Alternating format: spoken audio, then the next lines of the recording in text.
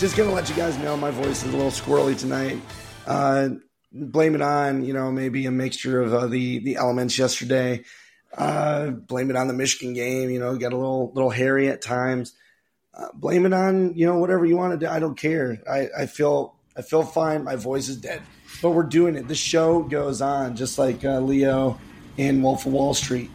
You know what I mean? So that's who I'm portraying tonight. I just need some lewds. So either way, we're going to get into this here, start talking about what a hell of a week it was for football. And obviously now transfer portal starting to open up. You got the damn coaching carousel starting to roll. I mean, it's been quick moving, which I feel like in years past it hasn't been. It's taken a little bit longer, longer to develop. They would hire these, firms to search for coaches for them. Now it's been hitting quick and hot. So Trevor, do you want to hit off on some of these coaching carousels real quick? Yeah, I'll give a few of them. So first off, obviously we have the Indiana coaching job. Coach got fired. Who else? We have Texas A&M. Texas A&M has finally made a decision that they're going to go with Elko from Duke.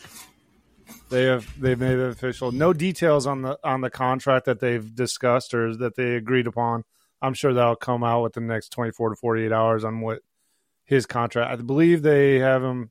Nope, it doesn't say on this article on what his contract length or how much it is. I'm sure because it's Texas A&M, it will be an insane amount of money because they were boasting how we're ready to pay XYZ coach $30 million. I even heard I even talked to a few Texas A&M fans at church this morning. They were talking about trying to go after Harbaugh. Like, I'm just like, come on, y'all. Like, you all are thinking your program's on a level that it's not. But but anyway, I think Elko would be a good fit for them. Who else we got? Newest rumor as of just a couple hours ago that Indiana's board or whomever is approving them to go after John Gruden as the new head coach of Indiana football. That's fantastic. I honestly thought that was pretty funny. Yeah. Oh, my goodness. Let's see here. I believe what's his name? I'm sorry. Dane. I know Houston, yeah. Houston let go of their coach, Dana Holgerson. Mm-hmm. And they did. I don't think he had a buyout, but I could be wrong. Hell, he shouldn't. I think it was a $15 million buyout. Was it? Yeah. And Tom Allen, which was the Indiana coach that got fired, also received. They did a settlement, which was also around the $15 million mark for his buyout. It was supposed to be 20. The article doesn't specifically say reasons. If he obviously wasn't fired for cause because he had a buyout and they paid it. Mm-hmm. So, and then let's see, transfer portal. I think the biggest one that I saw was Max Johnson from Texas A&M has entered the transfer portal. I think that's a pretty big piece of information. And I think that's pretty much all I got. Do you guys got anything else on the transfer portal or any of the coaches? Jeff Levy is the new head coach at Mississippi State. Thank you. I forgot about him. I apologize. No, I think that's a good hire for Mississippi State. He runs a similar scheme to Mike Leach. Yeah. I think that's a good transition, at least a good transition period. I mean, I think I saw the contract being for 5 years. Mm-hmm. Yeah, for 5-year deal. So that's a good transition from Mike Leach's program to the next. And I had seen A&M was this when I woke up this morning. It was no longer Mark Stoops. Obviously, they had Elkos, but I'd also seen Jed Fish from Arizona name getting tossed around out there. But I don't want him to. They also tossed around Dabo Swinney. I don't know if that was a joke or not, but they did throw his name out there as well. Texas A&M is where coaches go to die, so it wouldn't shock me if Swinney went there.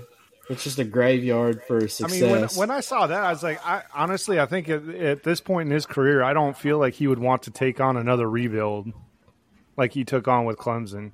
Yeah.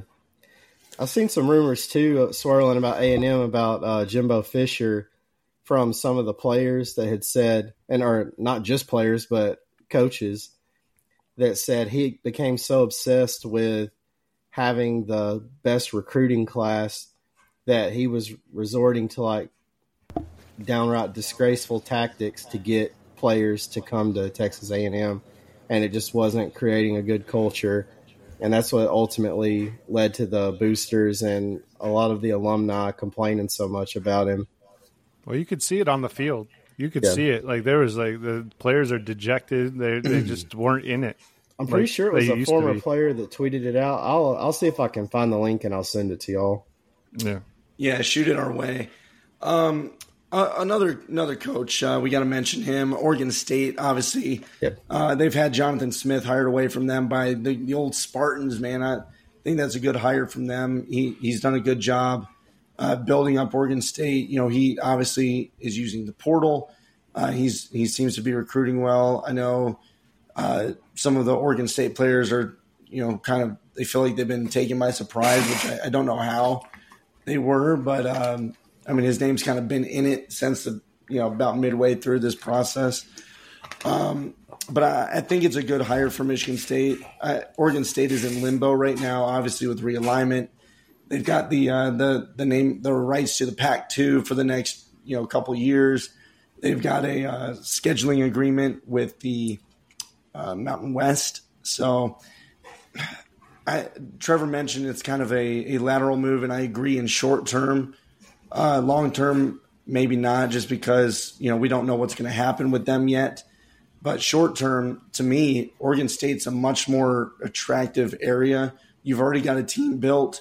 And then not only that, with the 12-team playoff and the group of 5 teams getting an auto bid, you could easily run that Mountain West Conference and get an auto bid into the playoffs, maybe every year. I mean, there's other good group of 5 teams, no doubt. But to me, it just seems like an easy way to get in. But, I mean, what the hell do I know?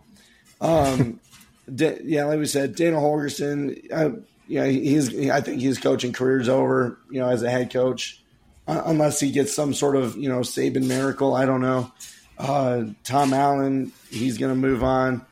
The Mark Stoops saga was interesting because last night everybody swore that he was going to Texas A&M, but we saw a similar, coup, if you will, from the Texas A&M fan base, kind of like what we saw when Tennessee hired Schiano for like a day, and then it went away.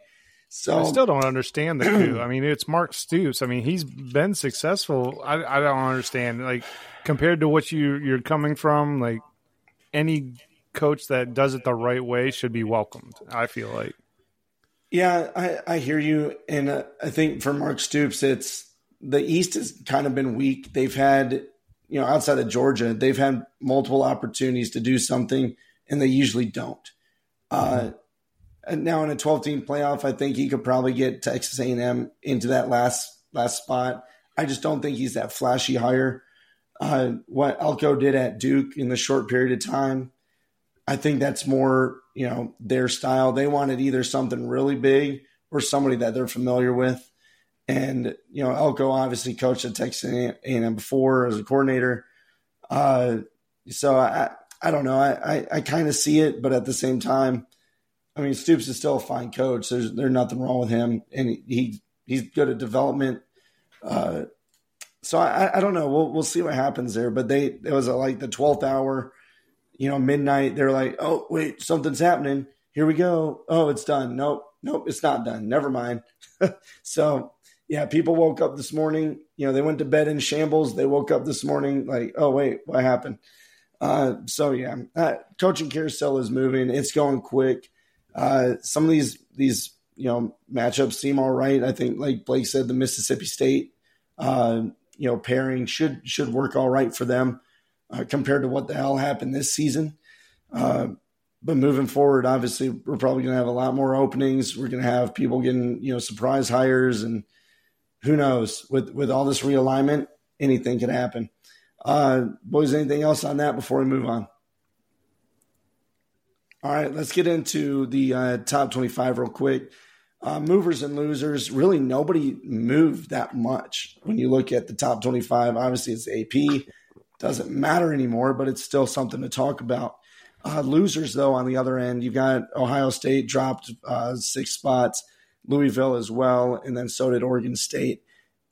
I mean, obviously they're losers because they lost a week, but they're going to drop the most. But really, no huge ones that I can see. Maybe somebody dropped out of the top 25 that I'm just not seeing it. But either way, the top 25 is what it is at this point. The bottom half shuffle, it's all sloppy second leftovers anyway. So it's really at this point the top 15, top 20 that matter. In which that, we're going to go ahead and get into these games, go ahead and talk about some of these big ones. In Friday night, that was the first two of the, this series of rivalry week. Again, it's hard to say. I have to really think about it. But UTSA and Tulane, I don't know if they're actual rivals. I don't think so, but it was a cool matchup. I was really shocked at UTSA, not staying closer and, being ran all over. Tulane tore them up on the ground. Tulane, they're in the hunt for the bowl game, the New Year's Six game.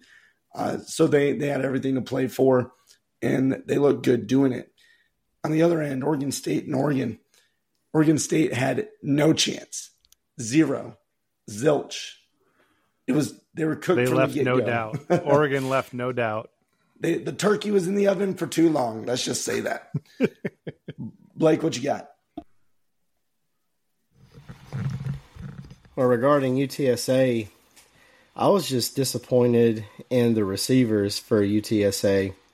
They dropped so many passes that should have been caught, easily catchable balls, and it just could never get a good drive going. And then just that Tulane defense, they stood up and rose to the occasion, and they left no doubt on their end.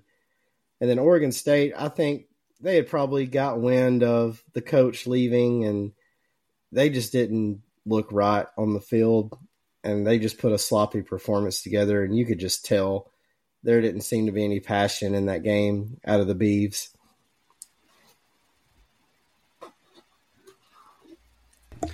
Yeah, that's the thing that always gets me is, at least wait till after the season to announce that you're leaving. Because you can tell in a team. You can just tell. The wind is gone. The coach acts different. They say things and, trying to, oh, no, I'm not leaving. I built this program. No, we know what you're doing. Just like Mark Stoops last night. He was twiddling his thumbs at his conference and moving his fingers around, looking nervous,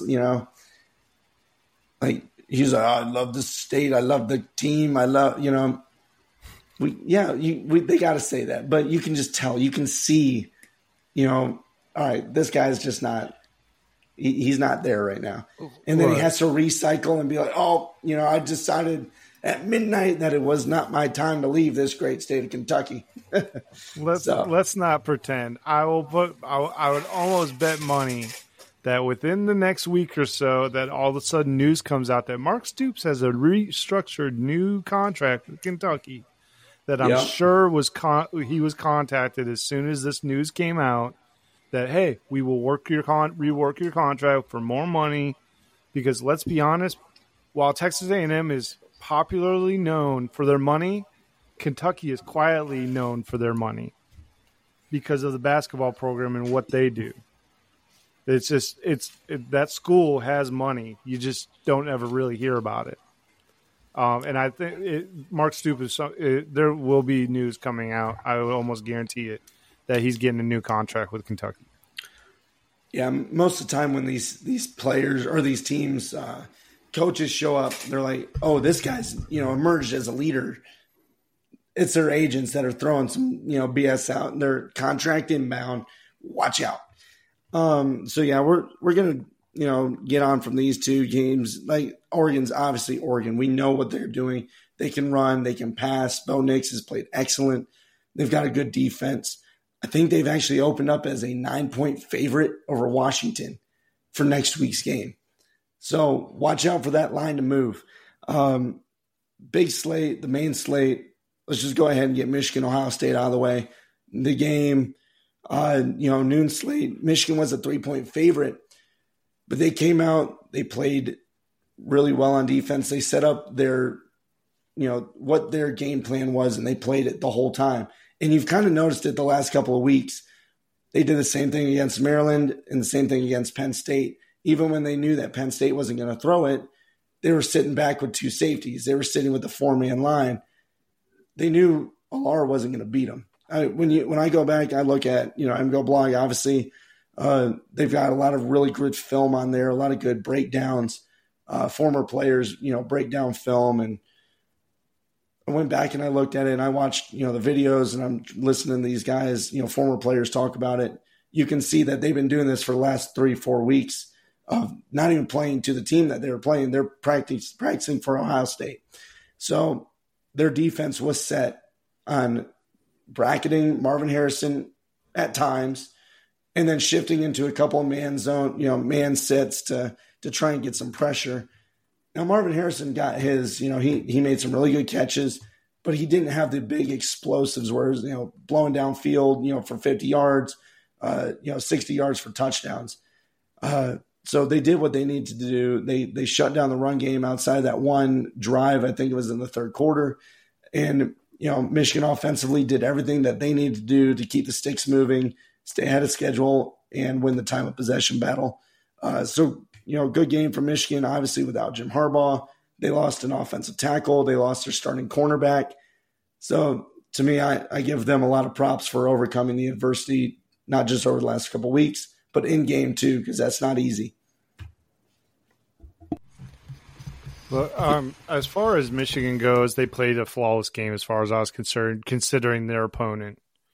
J.J. McCarthy did exactly what he needed to do by not turning the ball over, even though he tried by throwing the ball across his body backwards, against, back across his body. Like that was that made me like my heart skip a beat. But as far as Marvin Harrison Jr. goes, I know on the stat line it looks like he got his. In my opinion, I watched that entire game from start to finish. He was not as big a factor as that stat line would suggest. He scored a touchdown, yes, but that was on a crossing pattern that they had to put him in motion just to get him open, and it was within the 20-yard line to the end zone. It was not a deep ball. Will Johnson did a phenomenal job with him, all things considered, because it was him on an island all game long for the most part until he got hurt. So when I look at the game as in an entirety, yes, Marvin Harrison had a really good game, 100%. No doubt about it, not going to take it away from him. But I still think he was held in check. He did not hurt Michigan as much as I thought he might, because I still think, and the announcers said it, even though I feel like that's a whole different conversation about the announcers. Joel Klatt, you're in my shit box, dude. Like, dude, seriously, that dude was loving on some Ryan Day, loving on him some Ohio State. Like, he annoyed the crap out of me, that call. But I think the biggest story is how mediocre Ohio State's offense in general played. I feel like that McCord played mediocre. I think Trayvon Henderson, even though he got his in the second half, was irrelevant in the first half, which is surprising to me because everybody's been, Trayvon Henderson is the man. He's probably the best running back in the Big Ten, blah, blah, blah. Not the case. Michigan's defense did a phenomenal job, I think, all across the board. And like I said, J.J. McCarthy played mistake-free football. McCord did not. In the end, I feel like that's pretty much where it ends. And I think this Michigan showed that they can run it on just about any defense. Because most people, if you talk to most people, they would consider, before Michigan's game, Ohio State's defense to be elite. And I didn't really see that personally. but I think they're probably on the level as Penn State, maybe slightly better athletes, but all in all, their defense is still the same defense as from last year as far as I was concerned. The only difference between last year and this year, they made a mention of it on the broadcast, is that they were keeping one high safety so they didn't get beat. Mm-hmm. And that was the only biggest difference to last year's the way they ran the defense last year to this year. Other than that, it was pretty much the same thing. Not much different. They did stop the run a little bit better, though, this year. I can't really add much to that. Pretty much what I said on the last show that Michigan had to do to win, they did. They controlled the line of scrimmage. They was consistent. Ohio State could never get any type of consistency going, especially in that first half. Michigan just had their number on the defensive side of the ball. You know, there really ain't nothing else to add to what y'all already said. So, yeah, I'll say for McCord, he got better as the game went on. He still had some misses, but early on, it seemed like he was out of his realm. He dialed that pass into Marvin Harrison on the initial slant route from their own goal line area, and it got picked off by Will Johnson, who's a very good cornerback. Someone, PFF grades, everything show he's one of the best in the country. According to him, and last year he got banged up last week, but he also ended up leaving in the third. So I give props to the defensive coordinator being able to shift it around, and especially when Ohio State had the ball with 50 seconds left. I was worried, man. I was like, this is going to be one of those games. They're somehow going to score with 1 second left and win the game. Yeah. But then Michigan still just kept blitzing forward and got pressure and was able to knock McCord out on that last pick to Rodmore. So, in reality, Ohio State, Michigan should probably be number one, and Ohio State should still probably be number two. I mean, if you really break it down, Ohio State is probably the greatest team outside of Michigan in history. And it was played outside in probably 35 degrees. 35 degrees. I think it was I think it was in the 40s though. It was a heat wave. Freeze. It was a heat wave. 30 with wind chill in the 20s. Oh yeah. So it's like playing in the Arctic Circle. I give full props to Michigan, and there shouldn't even be rankings after 1 and 2. It should just be Michigan, Ohio State, and just leave it at that, because no other school in the college football realm plays in weather like the Big Ten, and no other school at all plays a tough schedule like the Big Ten. So I would just give the national championship a split right now today between Michigan and Ohio State. That's the only thing that makes logical sense to do. So anyway, back to our schedule programming. So anyway, back to what we're talking about. Real quick, though, I'm just going to dive into this because it's the Michigan talk. So I want to know. Let everybody know, Blake, how you can put Michigan at 4 after beating the number 2 team in the country. I would love to hear this rationale. I mean, just because you beat the number 2 team in the country don't mean you are the number 2 team in the country. So you truly believe that Florida State, if they played today in a neutral field, would beat Michigan? I don't believe they would beat them. I believe they could beat them. And I said that in our thing earlier. I said 3 and 4 could be interchangeable. But based on, I feel like Florida State's wins over LSU, Clemson, Duke, I can't remember the other one. I just feel like that was literally it, because I knew you were going to bring that up, and I looked at that whole thing. It is Duke, Clemson, and LSU. And Clemson ain't nothing.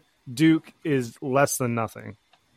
As far as they aren't even a top. Neither one of them, when they played, were in the top 10. Outside of LSU, they only have one top 10 win. That's it. No, I agree with that. I'm just saying the rest of the schedule. I'm not just looking at the teams that are ranked. I feel like Michigan just played daycares, and their only 2 quality wins were Penn State and Ohio State. And I really don't view I don't view Penn State and Ohio State as that good of teams because I don't feel like those teams really beat anybody of value either. I'm not saying they're not good.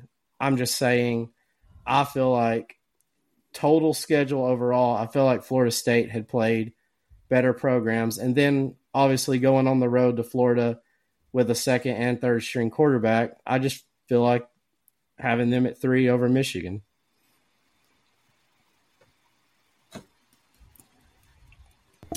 I'm just going to share some of the metrics, for purposes. Strength of schedule currently, Ohio State has 6, Texas is 13th, Penn State 27, Missouri 29th, Alabama 31st, Michigan's 36th, Washington 46th, Florida State 56th, Georgia 59th, and Oregon 62nd in strength of schedule. For strength of record, Michigan is number 1, Washington 2, Florida State 3, Georgia 4, OSU 5, Texas 6, Bama 7, Oregon 9, Missouri 10, Penn State 11. Those are just metrics on it. I get, the perception of it. It's Rutgers. It's, Indiana. It's, Maryland. But it's a perception thing. Well, these teams suck. But Florida, oh, man, they just beat Florida. Oh, shit, they beat Tennessee. Wow. My thing is if you put Duke into the Big Ten, their record would not be what it is. They are not as good as advertised because of ACC play. ACC play is actually, in my opinion, weaker than Big Ten this year because I don't think half of those teams in the ACC would even have a winning record that if they were put into the Big Ten. So that's where my metric is that I consider Big Ten and SEC apart from everyone else. They have separated themselves as far as the talent level, top to bottom. That's the way I look at it. And it's not me being fandom as far as Michigan goes. Like if you're a 3 and you beat a 2 in the country, I believe you deserve to at least jump to 2. You don't deserve to be hopped by 2 other teams that played, and let's be honest, lesser competition this week. So that's just where my thought process is. I mean, I put them back into the top 4. I still just think Florida State's a better team. Oh, man. Okay. Now, I'll agree with maybe Washington being over Michigan. I would still maybe even put Washington still at number 1 based on their resume. Georgia, they've got the eye test, but strength of schedule is similar, to Michigan's. I'd say Michigan's still got a better strength of schedule than Georgia does when it boils down. But Florida State, I still, I've got them at 4. I don't think they deserve to be out because they lost their quarterback. Right. I don't think that's lose, fair. If you're undefeated, until you lose, you don't deserve to be out of the top 4. Right. Yeah, I've seen a lot of people saying that. Yeah. So we're going to talk later, guys, on playoff, implications and all this stuff. I jumped the gun. I couldn't help myself. I wanted to know. I wanted to know the answer. It's been bugging me ever since he said it. You are good. I mean, we've said it all year. Really, the top 5, 6, 7, 8 could be interchangeable. Obviously, one-loss teams are not going to be ahead of, teams that are undefeated. It's just not going to happen unless they're playing like 4 FCS schools, like whatever. Either way, we're going to talk about some playoff details here in a little while. Let's go on and drive through some of these games. First off, we're going to talk Florida State, Florida. Florida State, obviously, down their Heisman candidate quarterback. He's injured. I thought old Ron Maker did all right, considering tough environment. They were down early. They found a way to come back. Florida, again, just stupid. They're like playing just dirty. Ron Maker took a really nasty hit. I don't know how he came back in the game, to be honest with you. But Florida State, they found a way to win 24-15. Really not much else to say about it. Florida State just has to find a way to beat Louisville, and they're in my opinion. Going on, Kentucky, Louisville. And guys, if you want to chime in, in a little bit, whatever. I'll just get through some of these. Kentucky, Louisville was just a slop fest. A lot of turnovers. Kentucky did what they needed to do on the ground. Yeah, it was a mess. Ray Davis, he had some good runs. They had a really nice kick return. It's just turnovers. Again, turnovers killed Louisville. And but you got to give props to Kentucky, and we might talk about them here in a little while. Texas A&M, LSU, not much to say there. Texas A&M, they got off to a good start. Third string quarterback was putting up yardage on LSU. No shock there. Their defense has not stopped anybody all year. But towards the end, Jaden Daniels, he did what he does, and he propelled them to a victory. Without him, they're 4 or 5 loss team, maybe more. Maybe I don't really know. I look at their schedule. I think they probably could have lost 5 outside of if they didn't have him.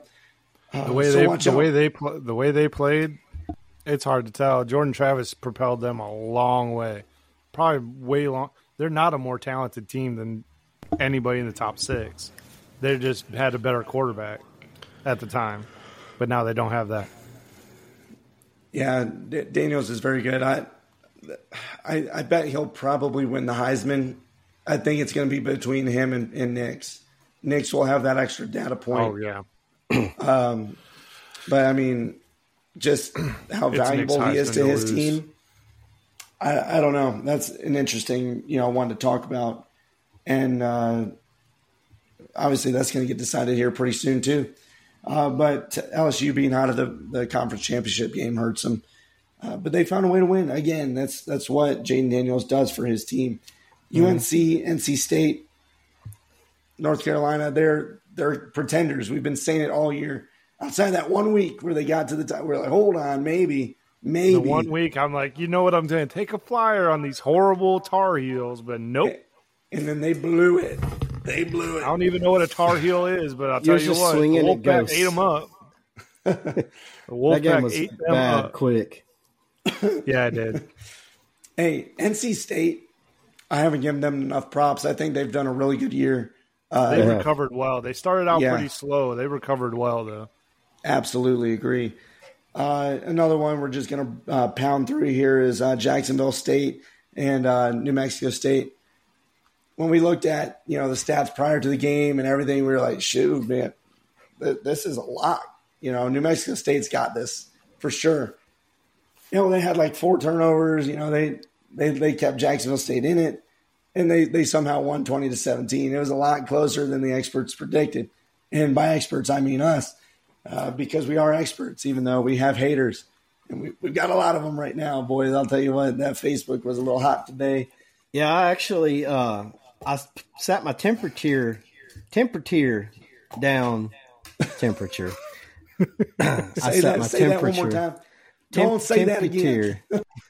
I lowered our thermostat down to 68 just to help me start becoming more of a man, because apparently if you live south of the Michigan state line, you're not a man if you don't know how to function below 77 degrees.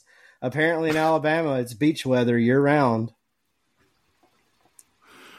Oh my God. # salt life. Salt life, yeah, baby. Like I said, that's why we pulled up all of our floors and poured sand throughout the house, just to add to that, to help us acclimate to that really nice weather we just have year round down here. Big Ten players don't even sweat. That's the rumor I heard. I mean, maybe we need to investigate it, but obviously there's a little. Connor Stallions probably already saw it. I knew it was coming. I knew he was in that. He was in that Poseidon playing every. Hold on, my voice is fine. Hold on one second. Connor Stallions is probably to give out on him right there. Yeah, he's probably down here down south at local news stations, spying on the weather reports. Yep. The signs have been stolen. So the meme, that came out of the Michigan game was Michigan had what looked like a passenger plane during the flyover. Southwest going to land at midfield and unboard. Yeah, everybody's like, what in the world? You know, that's like the lamest thing ever. And yes, it looks lame, but it was a naval Poseidon recon plane. And of course, Instagram, Twitter, the internet's fast. They're like, Connor Stallions is on there already committing recon. You know, he's signaling down. So, yeah, Ohio State, you might want to start investigating. Get another private investigative firm out there. Ryan Day, get your brother airborne, buddy. Go, you know, get his ass up in the air, see what they do. By the way, like 40 chests. Ryan Day, god dang, okay. He's a coward. I don't know. I remember he did a press conference like a couple days before the game, and he's just like, "I've got to keep my cool" and all that stuff. Like first quarter, he's like losing it with the refs. Like he's just screaming at them. Like, you are such a bitch. Like seriously. Well, first he threatens. Completely off topic, but yeah. Wow, look what you've done. No, I'm just kidding. Who was it that he threatened? Oh my gosh. A couple weeks ago when he beat Notre Dame. The old dude with the lisp. Come on, Blake, help me out. Lou Holtz. Lou Holtz. Oh, Lord, no. No. Yeah. And all respect to Lou Holtz. You went hard in the paint against Lou. Good old Lou. Like, where is he? Where is he? Oh, Lord. Poor Lou, man. Poor Lou. He's the shit.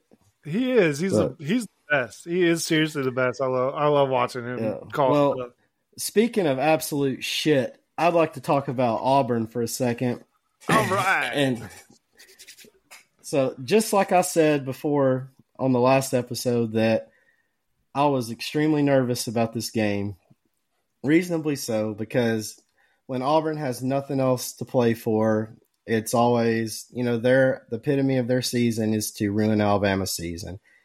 And, you know, they watch Bama games more than when they watch their own games. They know more Bama players than they know players on their own roster.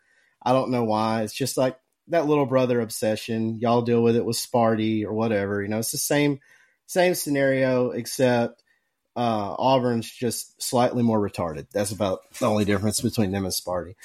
But anyways, as far as the actual game goes, yeah, Bama couldn't stop that run. What?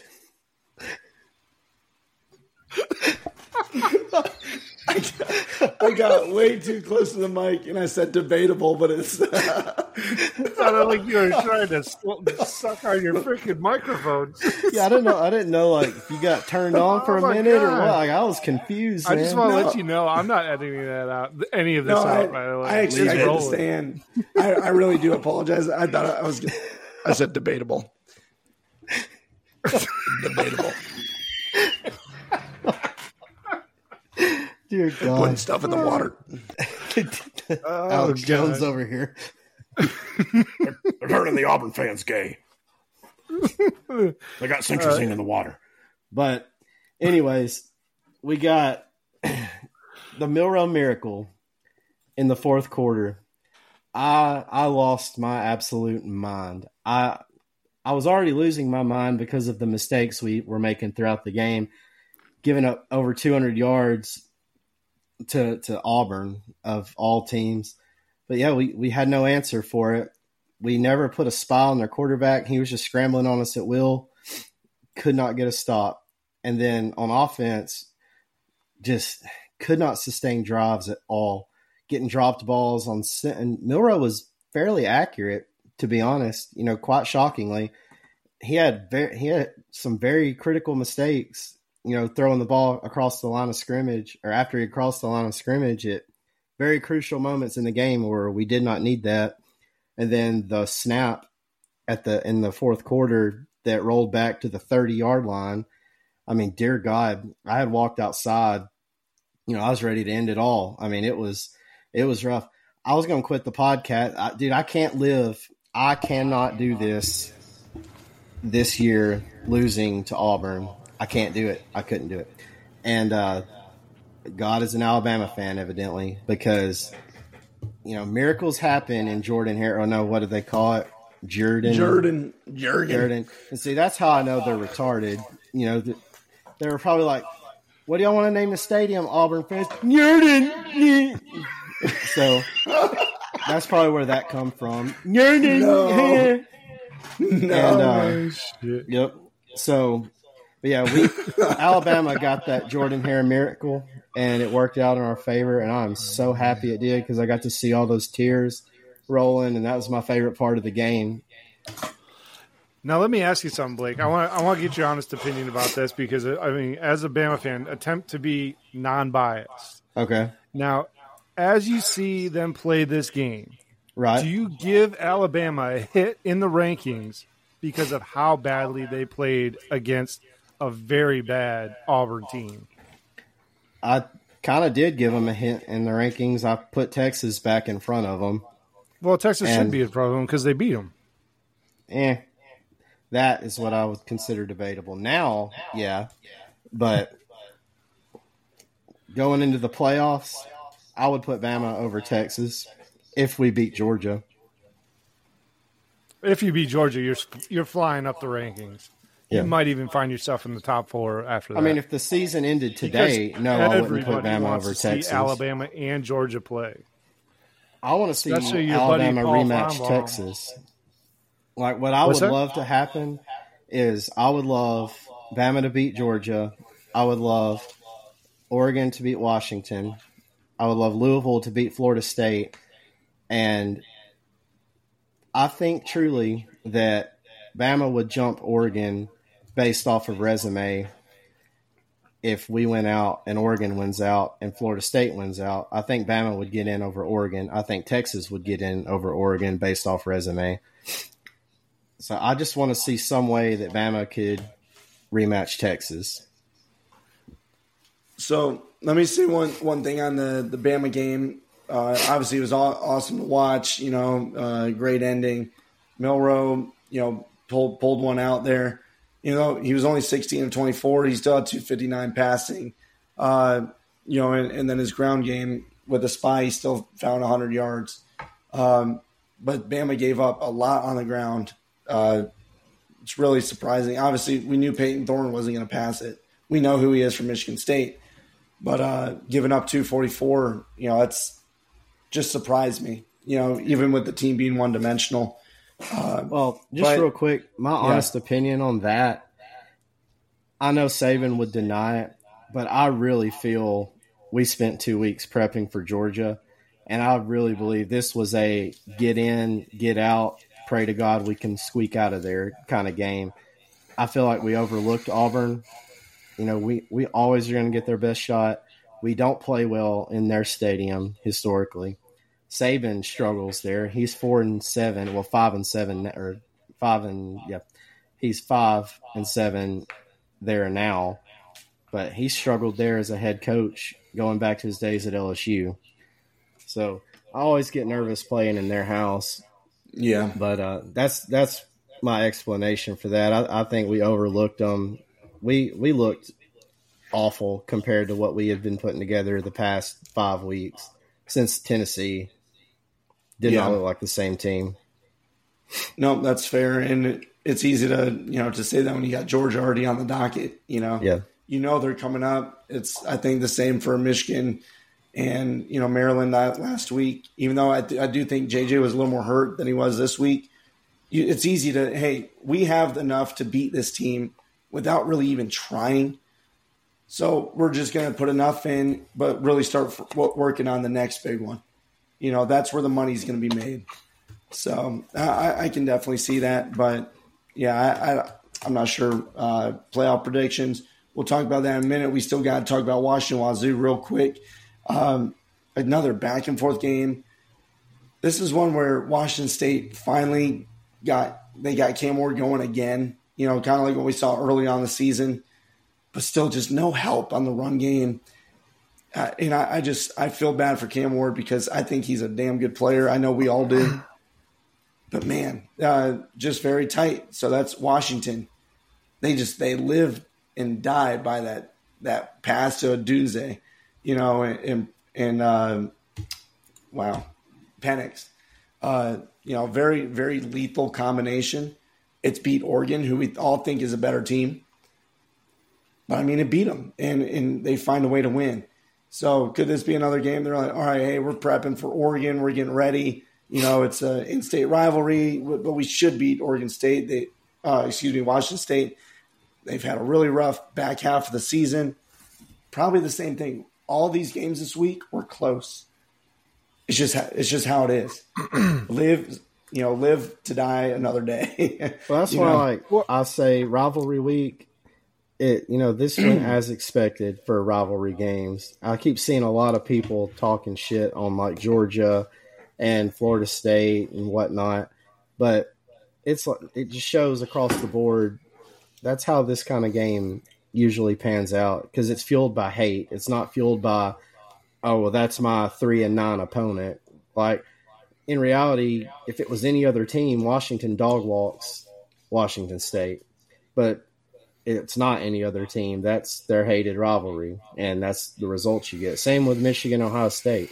I'm sure there have been plenty of years where one of those teams are not a quality team and it's still a close game or even an upset, because I've seen it many a times in my lifetime, Alabama and Auburn, where one of the teams is far between better than the other and the underdog wins the game. Yeah, that's just part of rivalry week.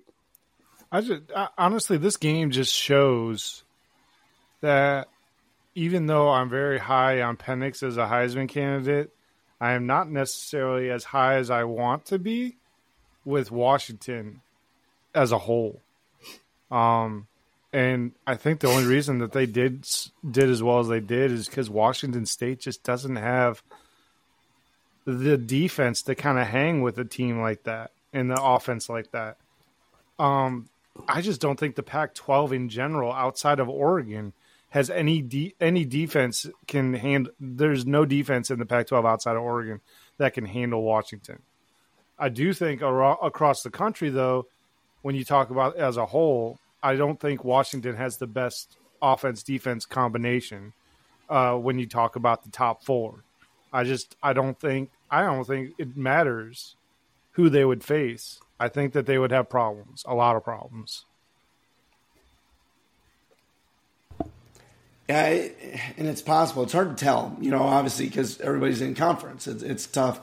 Out of conference games, you kind of get, early on, you get an idea. But, in the meat of the schedule, it looks, like the Pac-12 is the deepest just because of quarterback play. And I'd say that for the Big Ten and the SEC, I think the depth of those conferences are hurt because of poor quarterback play. When you look at, the SEC, they usually have good quarterbacks in the mid-range, the Mississippi States, Auburn, but they don't have that this year. Big Ten, they don't have that, So it's who is your quarterback, and the teams with the good quarterbacks are going to win games. That's why Mizzou is so damn good this year. Brady Cook's a good quarterback. Louisville made it out because Plummer's serviceable enough, in the ACC. Clemson lost some games because Klubnik made some mistakes. It's just one of those things. You when you look at the Pac-12, you got Penix, you've got Nix, obviously. Cam Ward won some games early, but then DJU, he won them some games. They've got more quarterbacks out there right now, so it's going to be interesting to see when we get into bowl season how these conferences fare out, because it is are they going to really be able to go toe to toe with the Big Ten, the best of the Big Ten and the best of the SEC? I don't know. I don't know if they have the ability to go four quarters. I don't know if they have the defense. One of the things that kills me, though, is that they will match up a team like USC against Tennessee. Right. And then that turns into we beat the SEC. And it's like, dude, you beat the FCS of the SEC. It's like they never match up the teams like USC and Missouri. That would be a good game. It's always like they'll get Florida, but it's the 7-5 Florida. It's the shit stain of the conference. Right. It's like Brendan was talking about earlier. You hear these names, Rutgers, Indiana, or whatever, and you just associate them with being bad. Same way with Florida, how you associate them with being good, when in reality they're 5-7 this year, so they're not going to a bowl game. But I'm just using them as an example. There's been times where they're like 7-5 or 6-6 or whatever, and they're like, "Oh, well, we beat LSU," and it's like, "Yeah, bro, you beat them like with hangover. Yeah. And that's the one thing I really wish the bowl, the way they pick bowls were different. I just wish it went down the rankings, instead of like conference tie-ins and like, hey, final rankings, you get these people in the playoff, and then after that it's 13-14 play, 15-16 play. I mean, I don't know. Maybe there's another way to do it. I really hope next year that there is some sort of provision when they switch to this 12-team playoff that, like, you just keep on going down and just throw people into the bowls that are, next to the rings. I doubt it. It's probably not going to happen, but I agree with that. I think it should happen that way. Yeah, I don't want to see a 10-2 team playing a 7-5. Yeah, to me, why? That's not good. Tends not to be good. It tends to be not a great game to watch. Yeah, so maybe something will change. I don't know. I'm not in charge, but if I was, well, that's what you could get with a playoff, though. I mean, it's very possible here soon you're going to have these 7-4 teams playing an 11-1 team in the playoff. That's true. If you don't like that, get ready because it's coming. Maybe. I will find it very hard to believe that a 4-loss team finds its way in, unless it's your name is Alabama or a blue blood of college football. You're not going to get that benefit of the doubt and squeeze in, I don't think. I was just using it as an example. Yeah, you're right. Arizona, this year there would be like 3-loss teams, maybe 2 or 3 teams that have 3 losses that would find themselves in the top 12. Potentially. So next year they're planning on it was going to be a 6. Trying to think how it was worded, a 6-3 or something like that format. Trying to remember exactly how it's worded. They were going to do the 6 powers, like 6 auto bids, and then the rest are at large. Then the 6 at large bids. So now it's going to be 5 at large or 5 auto bids. The rest are at large. Okay. So it'll be interesting to see how it plays out. Obviously, the best group of 5 team will get one, and then after that, it's kind of the conference leftovers that maybe had tight games that lost, or a team like Arizona this year. I don't think I'd want to play Arizona right now. I mean, do I think Michigan would beat them? Yeah, I do, but they look pretty damn good. I don't know. So they could be a team that causes upsets, and I wouldn't mind that. I'm talking more like, at the end of the season when you got, like your conference runner-up, say Ohio State ends up playing, some trash team from the ACC. I don't know. Yeah, I think one year like USC played Iowa, and Iowa was like 8-4 as I don't remember. I think Iowa ended up actually winning the game, but still. Yeah, and it happens. It could, but it's just I want to see some different styles of matchups. Yeah. Before we get into more of our playoff conversation, we're going to go ahead and talk about our our pick'em, our gridlocks, and all the stuff that we always do. I disagree. We can skip it. Oh, Trevor's sad. Trevor's in pain. I lost my gridlock and I lost my lead on Brendan, so I'm just like, well, whatever. I give up.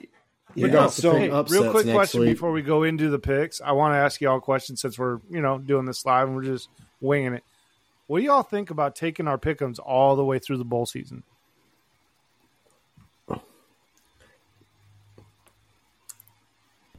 Wow, you didn't hear what I said, so never mind. No, I'm going to say I said that's a talk of a loser, but no, I think we'll do a bowl pick'em.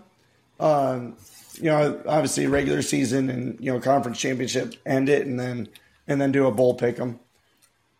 Okay, it'll be hard to do like weekly picks on bowls because of all the Monday, Tuesday, Thursday night games we'll be having. Yeah, we got to talk logistics on that one. So let's finish it. I mean, we're all within 2 of each other. So yeah. Current standings, Blake is still in the lead, 81-46. I'm in second at 80-47, and Trevor's in third at 79-48. Gridlocks, Trevor and I are tied at 5-8 and 13 points, and Blake is in the lead with 6-7, 22 points. He's got that one on lock. He's going to be the gridlock champion. Oh yeah, he definitely this week or this year he's got it. So good job, Blake. Round of applause. Golf clap. Walking away with that one. But our listeners will be involved in the point process next year.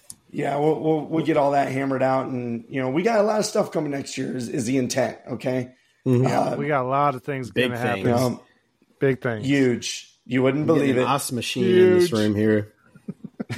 Yeah, I'll have a snow machine installed. I'm getting a humidifier. I already found. I sent the picture. I think to the group or whatever.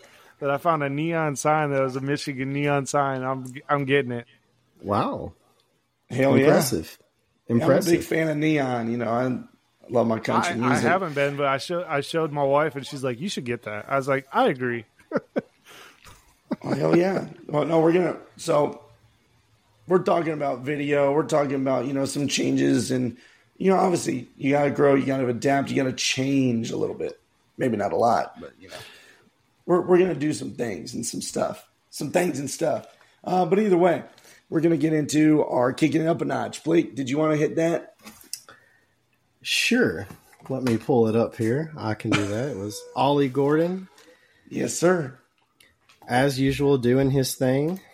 And I was actually a little bit worried in the beginning of that game for Oklahoma State because they was having some trouble getting it going a little bit there. And but Ollie Gordon did pull through there at the end. I was actually kind of hoping that they would lose that game because I feel like Oklahoma has a better chance at beating Texas than Oklahoma State does, just because Oklahoma State's strength is running the football and Texas is very good at stopping the run. But that did not happen, and it is what it is. But anyways, aside from that, our team of the week, we went with Kentucky, the Kentucky Wildcats. After a rough season, the Cats come in and take out the Cards. They pounced on the bird and brought it to the front door. All I can say is my dark horse still's got a chance. They're still in the chip. They're still in the championship. Your dark horse broke its leg and it needs to be fucking shot and thrown in a hole. Boom. Tell me how you really feel, man. That's how I feel. Your horse is dead. It's done. Brendan's horse never made it out of birth. That thing crashed and died in the stable. Hey, are any of your dark horses I picked NC State. I was talking about your Texas Tech to win the Big 12. No, don't you dare bring them up. Don't you I dare screenshotted it. I screenshotted it. I'll screenshot something else for you. Pervert. Hey, hold on now. So you know what? We're gonna get out of there because I'm not gonna get into an argument. We're not obviously doing this, but we're gonna talk about playoff predictions. Hey, listen, my voice is a little fried. Okay, so I've been drinking a little rum to make it feel better, so I'm feeling all right on the show, baby. Getting a little lively out here. Can we not do that? Can we not? No. Oh, you're getting weird. All right, you're getting weird. Listen, I'm just trying to. What is happening? I'm trying to get everybody happy, man. This is what Auburn fans go home to every night. This is how they decide what they're having for dinner. Oh shit! You guys are killing me. And then they punch Linda after snorting coke. But damn it, Linda! I said preheat the oven. Oh, well, get a bold Susie right upside her head. She started back talking again. Y'all are having a lot of faith that I'm going to edit some of this, but I'm not. I'm just leaving it all. I fully anticipate this to be on air in the morning as is. Because I sound like Alex Jones tonight, and we're going to turn it into something I can't even believe what it is. Let's go ahead. Let's go ahead and talk about playoffs. I know we're rambling. I'm rambling. I'm trying to. Okay, listen. If you want the honest to God truth, if you want me to be honest, is that what we're doing here? Are we breaking it down? I feel like I have to, overcompensate for something tonight. And it's my voice. It's gone. So I'm not even funny, but I'm just trying to, I'm trying to force it. Okay, playoff. Let's go. Yeah. God, this is great. All right. Playoff predictions. Florida State's national champions. Yes. All right. So let's talk about what we said in the past. Past predictions, and let's talk about the future. You can't go forward without looking back, or something like that. So Blake initially had Michigan at 1, Washington at 2, Clemson at 3, Bama 4, and Texas 5. This could happen partially. Obviously, Clemson's gone, but the rest of it could. Bama could easily jump Texas. I don't think it should happen if Texas wins the Big 12, but we'll see. It's very possible. If Bama beats a number 1 team, there's obviously an argument for it. I had Georgia, Michigan, Clemson, Ohio State, and Florida State. Clemson, again, out. We all expected them to be a little bit better. I thought Florida State would beat them in the regular season, and then Clemson would beat them in the ACC title game. Obviously not going to happen. Ohio State, they have a path to get in. It's very, very small. Okay? We're going to talk about these. I'm just going down, some, our past real quick. Trevor, he had Michigan, Alabama at 2, Clemson at 3, USC at 4, and Ohio State at 5. Well, obviously, that didn't pan out. Yeah, do better, suck less. I'm just kidding. We thought USC they had pieces. They had the returning Heisman quarterback. I mean, I at least thought they'd be competitive, but they're not even that. No, it's a shame. It's a damn shame. What the world's gotten to. No. Copyright infringement. Sue me. All right, Blake. Not if tell it's us your about own yours. What are some opinions of yours on the playoff storylines coming up? So sadly, I'm probably going to end up being right because I actually picked Michigan to be the national champions on our first episode as my guess. And I hope I'm wrong, but mainly because of Fink. But anyways, Washington, I picked them to win the Pac-12. They could still reasonably do so. And I don't think Alabama would jump Texas now. I think Oregon would end up getting left out in the chaos scenario that Alabama beats Georgia. Because resume-wise, Oregon has 0 top 25 win. Well, they do now that they beat Oregon State. But their resume prior to Oregon State, the only other ranked team they played all season, they lost. They would be 1-1 against them, and that could hurt them. It just depends on how the committee would value Bama's wins over LSU. They shouldn't be ranked, but Tennessee and I don't know. It'd just be what the committee would say, and I don't see the committee leaving out a one-loss SEC team that beat Georgia over a Pac-12 team that is 1-1 against Washington. So that would be the chaos scenario, in my opinion. But it could also be a 0 chaos. Washington could beat Oregon, Florida State could win out, Michigan beat Iowa, and Georgia beat Bama, and then that's it. That's that. Yep. If all the conference championships hold serve, which I think with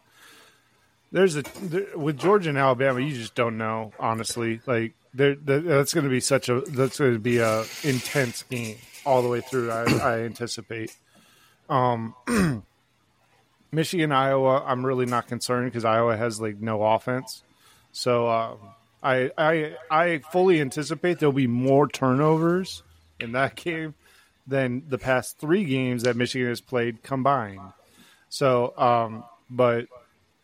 and as far as Louisville goes, I think realistically, I think Louisville has the best shot to get an upset over Florida State. I really do.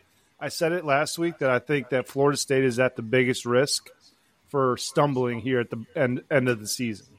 Yeah. But yeah, outside of that, I feel like the chaos scenario definitely holds weight because I think it's possible. Anything's possible. Anything can happen. But I think what I just suggested is that I think Louisville may be the one to throw a monkey wrench into the playoff scenario. And then it really comes down to Now we're down to 3 no-loss teams. Who's that one loss that you put in? And I think at the end of the day, it'll probably be Texas, if I was to guess, because that means that Washington would have beaten Oregon, so that would put them down to 2 losses. That essentially puts them out of it. Yeah, if Washington beats Oregon and Florida State wins, then you're guaranteed you're going to see Washington. I think Florida State's a lock if they beat Louisville. Oh, yeah. And then your chaos games are going to be if Bama beats Georgia. And, I don't think Texas is at any risk of losing to Oklahoma State. I mean, it's possible, but, I just don't see that one really taking shape there. I would be surprised. I would be very surprised. So many different ways you could mix these teams right now, or these games, with who wins what. What if Iowa beat Michigan? I very, very highly doubt that happens. But what if they did? What if they beat Michigan? What if Alabama beats Georgia, Oregon beats Washington, and Louisville beats Florida State? And then you have then you get into the conversation, well, we got a bunch of one-loss teams. Who gets over who and all that other stuff. Yeah, that would be an absolute shit show, but it would be awesome to watch. It would be fantastic. It would be fun to talk about, too, because a bunch of hypotheticals, who gets what and all this stuff, yeah. I really wish Jordan Travis hadn't gotten hurt, because I had said all season on how I just wasn't so sure about how good Florida State truly was. And as of late, I was starting to kind of like them a little more, because I had watched some of their games and seen how they played versus just seeing highlights. And then he goes down, and I was looking forward to kind of seeing how they would fare against like a Michigan or a Georgia, Ohio State, Alabama, whatever. Because after watching like Jared Verse and that defensive line play, I know it was just Florida, but you can still tell like how a player plays, like with their enthusiasm and poise in a game. And they just look locked in to me. Yeah. I was excited to see 100%, that. 100%. Yep. 100%. I would be interested to see how well they match up against Michigan. I really hope that they make it in there and they are the opponent to Michigan, because if that happens, I will be a very happy man, because I know Michigan will be in the national championship at that point in time. It'll be a fantastic moment for me as a fan. That I know that Florida State is not good. Not good without Jordan Travis. And see, Jared would just hate you more and like me more, because I would be cheering for Florida State. And all I would do is admit you're a hater. And as of right now, you are correct. I am hating the shit out of the Seminole Nation right now. It's becoming clear. I think Trevor just hates the Atlantic Coastal Conference. I really don't like anything to do with them, honestly. Clemson was like the bell cow, and then they in the face. They clubbed themselves in the face. And after that, it's just like, man, I don't like nobody up in there. Hey, in reality, Clemson is just like the other dimension of what could have happened to Washington. They're 10 plays away from being undefeated. 100%. Just like Washington's 10 plays away from being 5 losses right now. Exactly right. Exactly. So, and that literally is the margin. That's the margin we're talking about when you're talking about a 1-loss, 2-loss, whatever. Like a lot of these losses for a lot of the bigger programs, we are talking 1-2 play difference in one way or the other. And Duke boat raced Clemson. Aside from Duke, all of Clemson's losses were like just literally 1 or 2 plays made all the difference in the game. Yep. Same for Washington. Washington could barely easily be 7-5 right now. Yeah. And Duke was legit. What do you think, Brendan? We haven't really heard from you. What do you think in the Final Four is going to look like? How it's going to shape up? Shoot, I was just letting you boys go. It was a good conversation. I was also looking up a gentleman I follow. His name is Drew Hallett. Pretty good follow on Twitter. A lot of stats and some analytic stuff. But he shared a projection. There's 32 possible scenarios next week for championship. 32. I bet that's true too. How many 1-loss teams are behind the top 4 right now? Is it 7? Is it 7? Yeah, I was going to say 6 or 7. 6. I was like, that's insanity because, like, as soon as you take, even if 2 of the teams lose, like if Alabama beats Georgia and say, for example, Washington loses to Oregon, like it's going to get insane really quick and a lot of crying from fan base. No matter how you shape it, there's going to be a team that, and I'm just going to say it now, there is an argument to be made for every single team ranked 5 through 8 to be in the playoffs. You can find an argument everywhere. There really is no wrong answer, but there's going to be a fan base that's let down somewhere, and it's unavoidable with a 4-team playoff. But it's just how it is.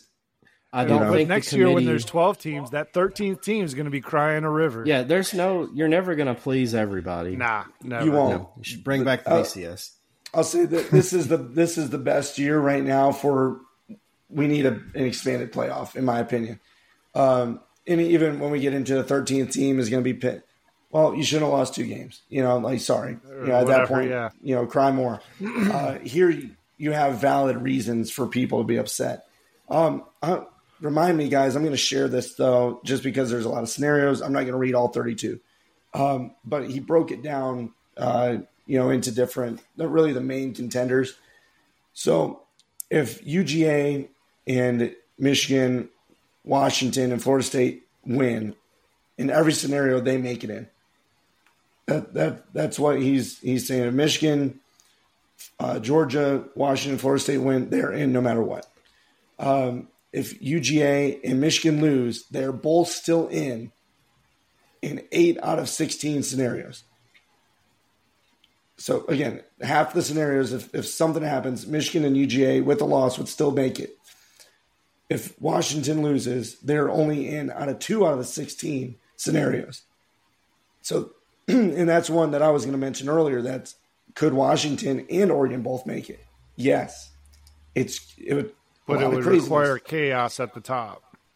Yes, but it's possible. If Florida State loses, they're done.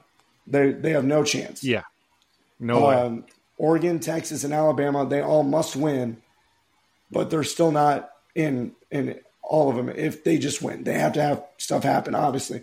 Ohio State, they are in 2 out of 32 scenarios. They have, obviously, they don't control their own destiny. But they're sitting back there. They have to have mad craziness in front of them. They need Iowa to beat Michigan. That's what they need. Absolutely. Yeah, Iowa can't score. Yeah, they need Iowa to win. They need Washington to beat Oregon. They basically need all undefeated teams to lose to make it crazy. Yeah. They look like they had a walking biscuit playing quarterback. What was that all about? Yeah, I don't know, but I'll say for Iowa, yeah, that's a big old dude right there. But it is possible. Washington and Oregon. If Washington loses to Oregon, they still have the best strength of schedule, you could argue, in the country.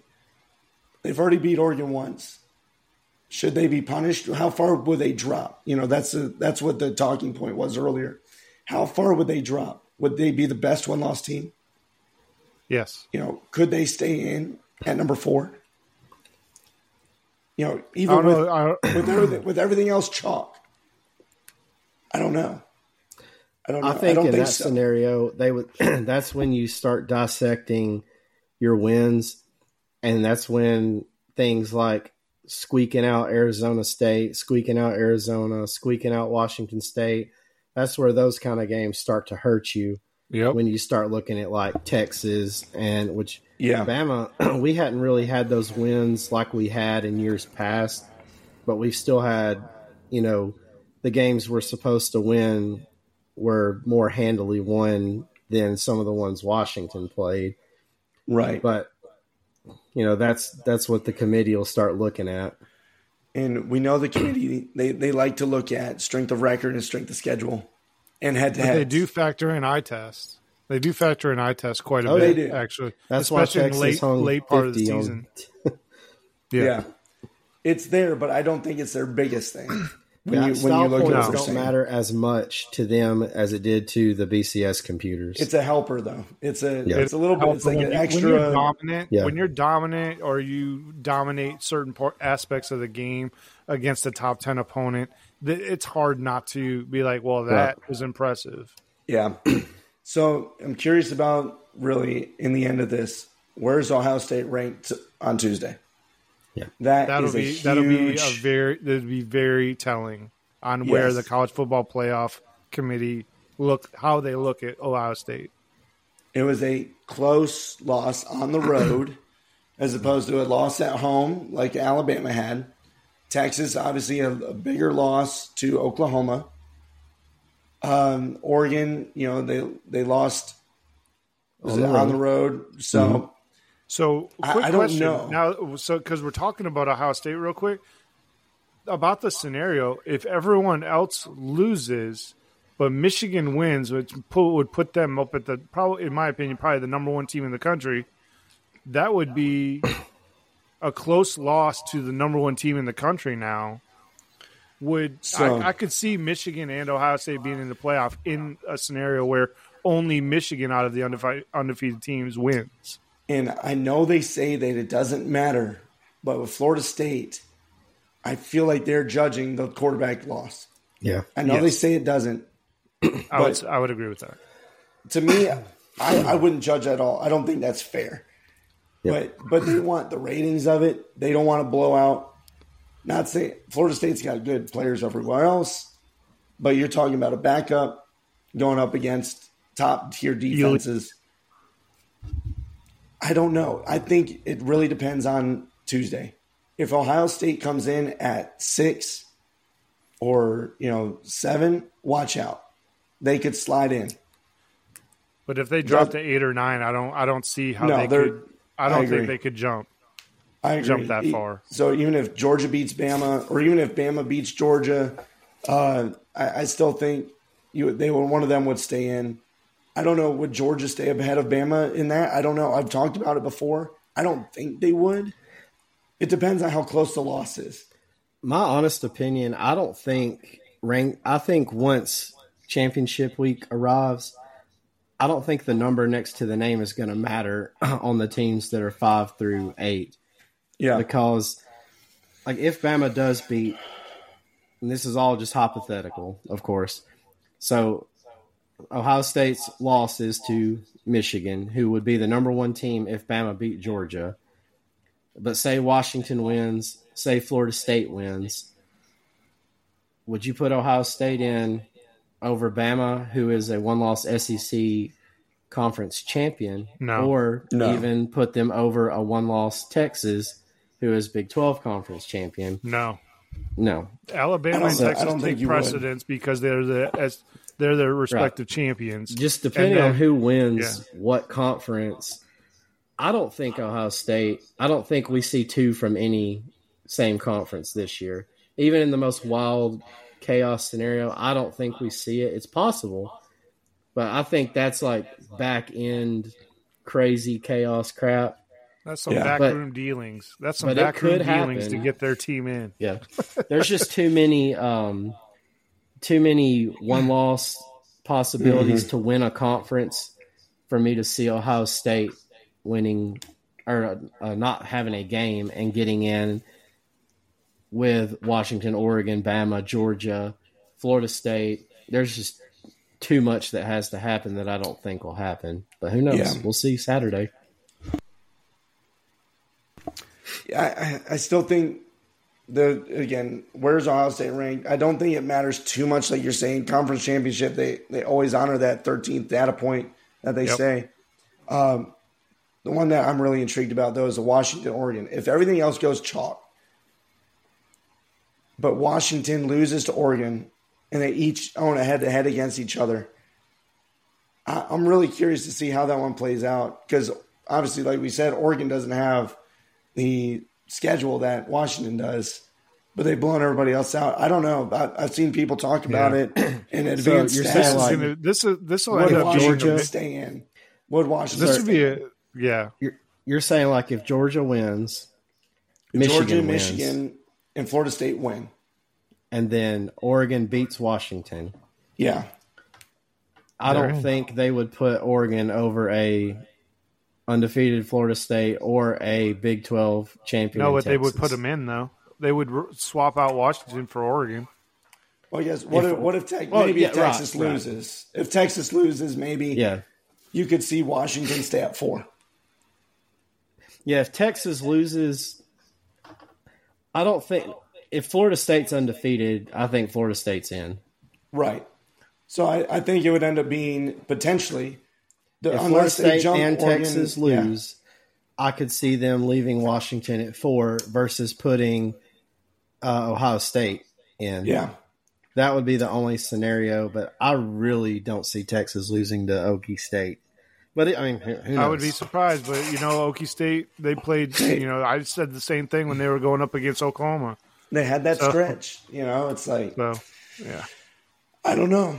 We got a lot of scenarios that could happen here, obviously. But I will say this, crazy. Though. I think when that CFP ranking comes out, this conversation becomes a whole lot more interesting, mainly because everything that we're talking about right now becomes fruition, and then we talk about it. We're going to talk about it more than likely. We'll have the same conversation, but after the CFP rankings come out to see where everybody's at, and then we can really talk about the what ifs on where we think teams will fall. I really just don't. Even after the rankings, I don't think it matters. Like even if Ohio State falls back to 8, it won't matter anyways. But what I'm saying is like if they were 6th versus if they were 8, if the scenario happens, it still happens regardless of where they're ranked. They would get in if that chaos happened. So, because all of these teams are going to play. Fair point. It really doesn't matter what we see as far as the rankings go. At this point, it's really just for glory and saying, oh, I'm ranked this. Because after the games, these teams are all going to play. And it's fun to talk about the hypotheticals and what could happen. Yeah. I mean, that's why we do it. There's always a lot of what ifs. That's why we're here, to give you all the what ifs and the scenarios that could possibly happen. Well, guys, any final thoughts, on this week, rivalry week, and obviously it was a hell of a week, a lot of great games. I know we got a little silly on the show tonight. That's what we do, it's liven it up, baby.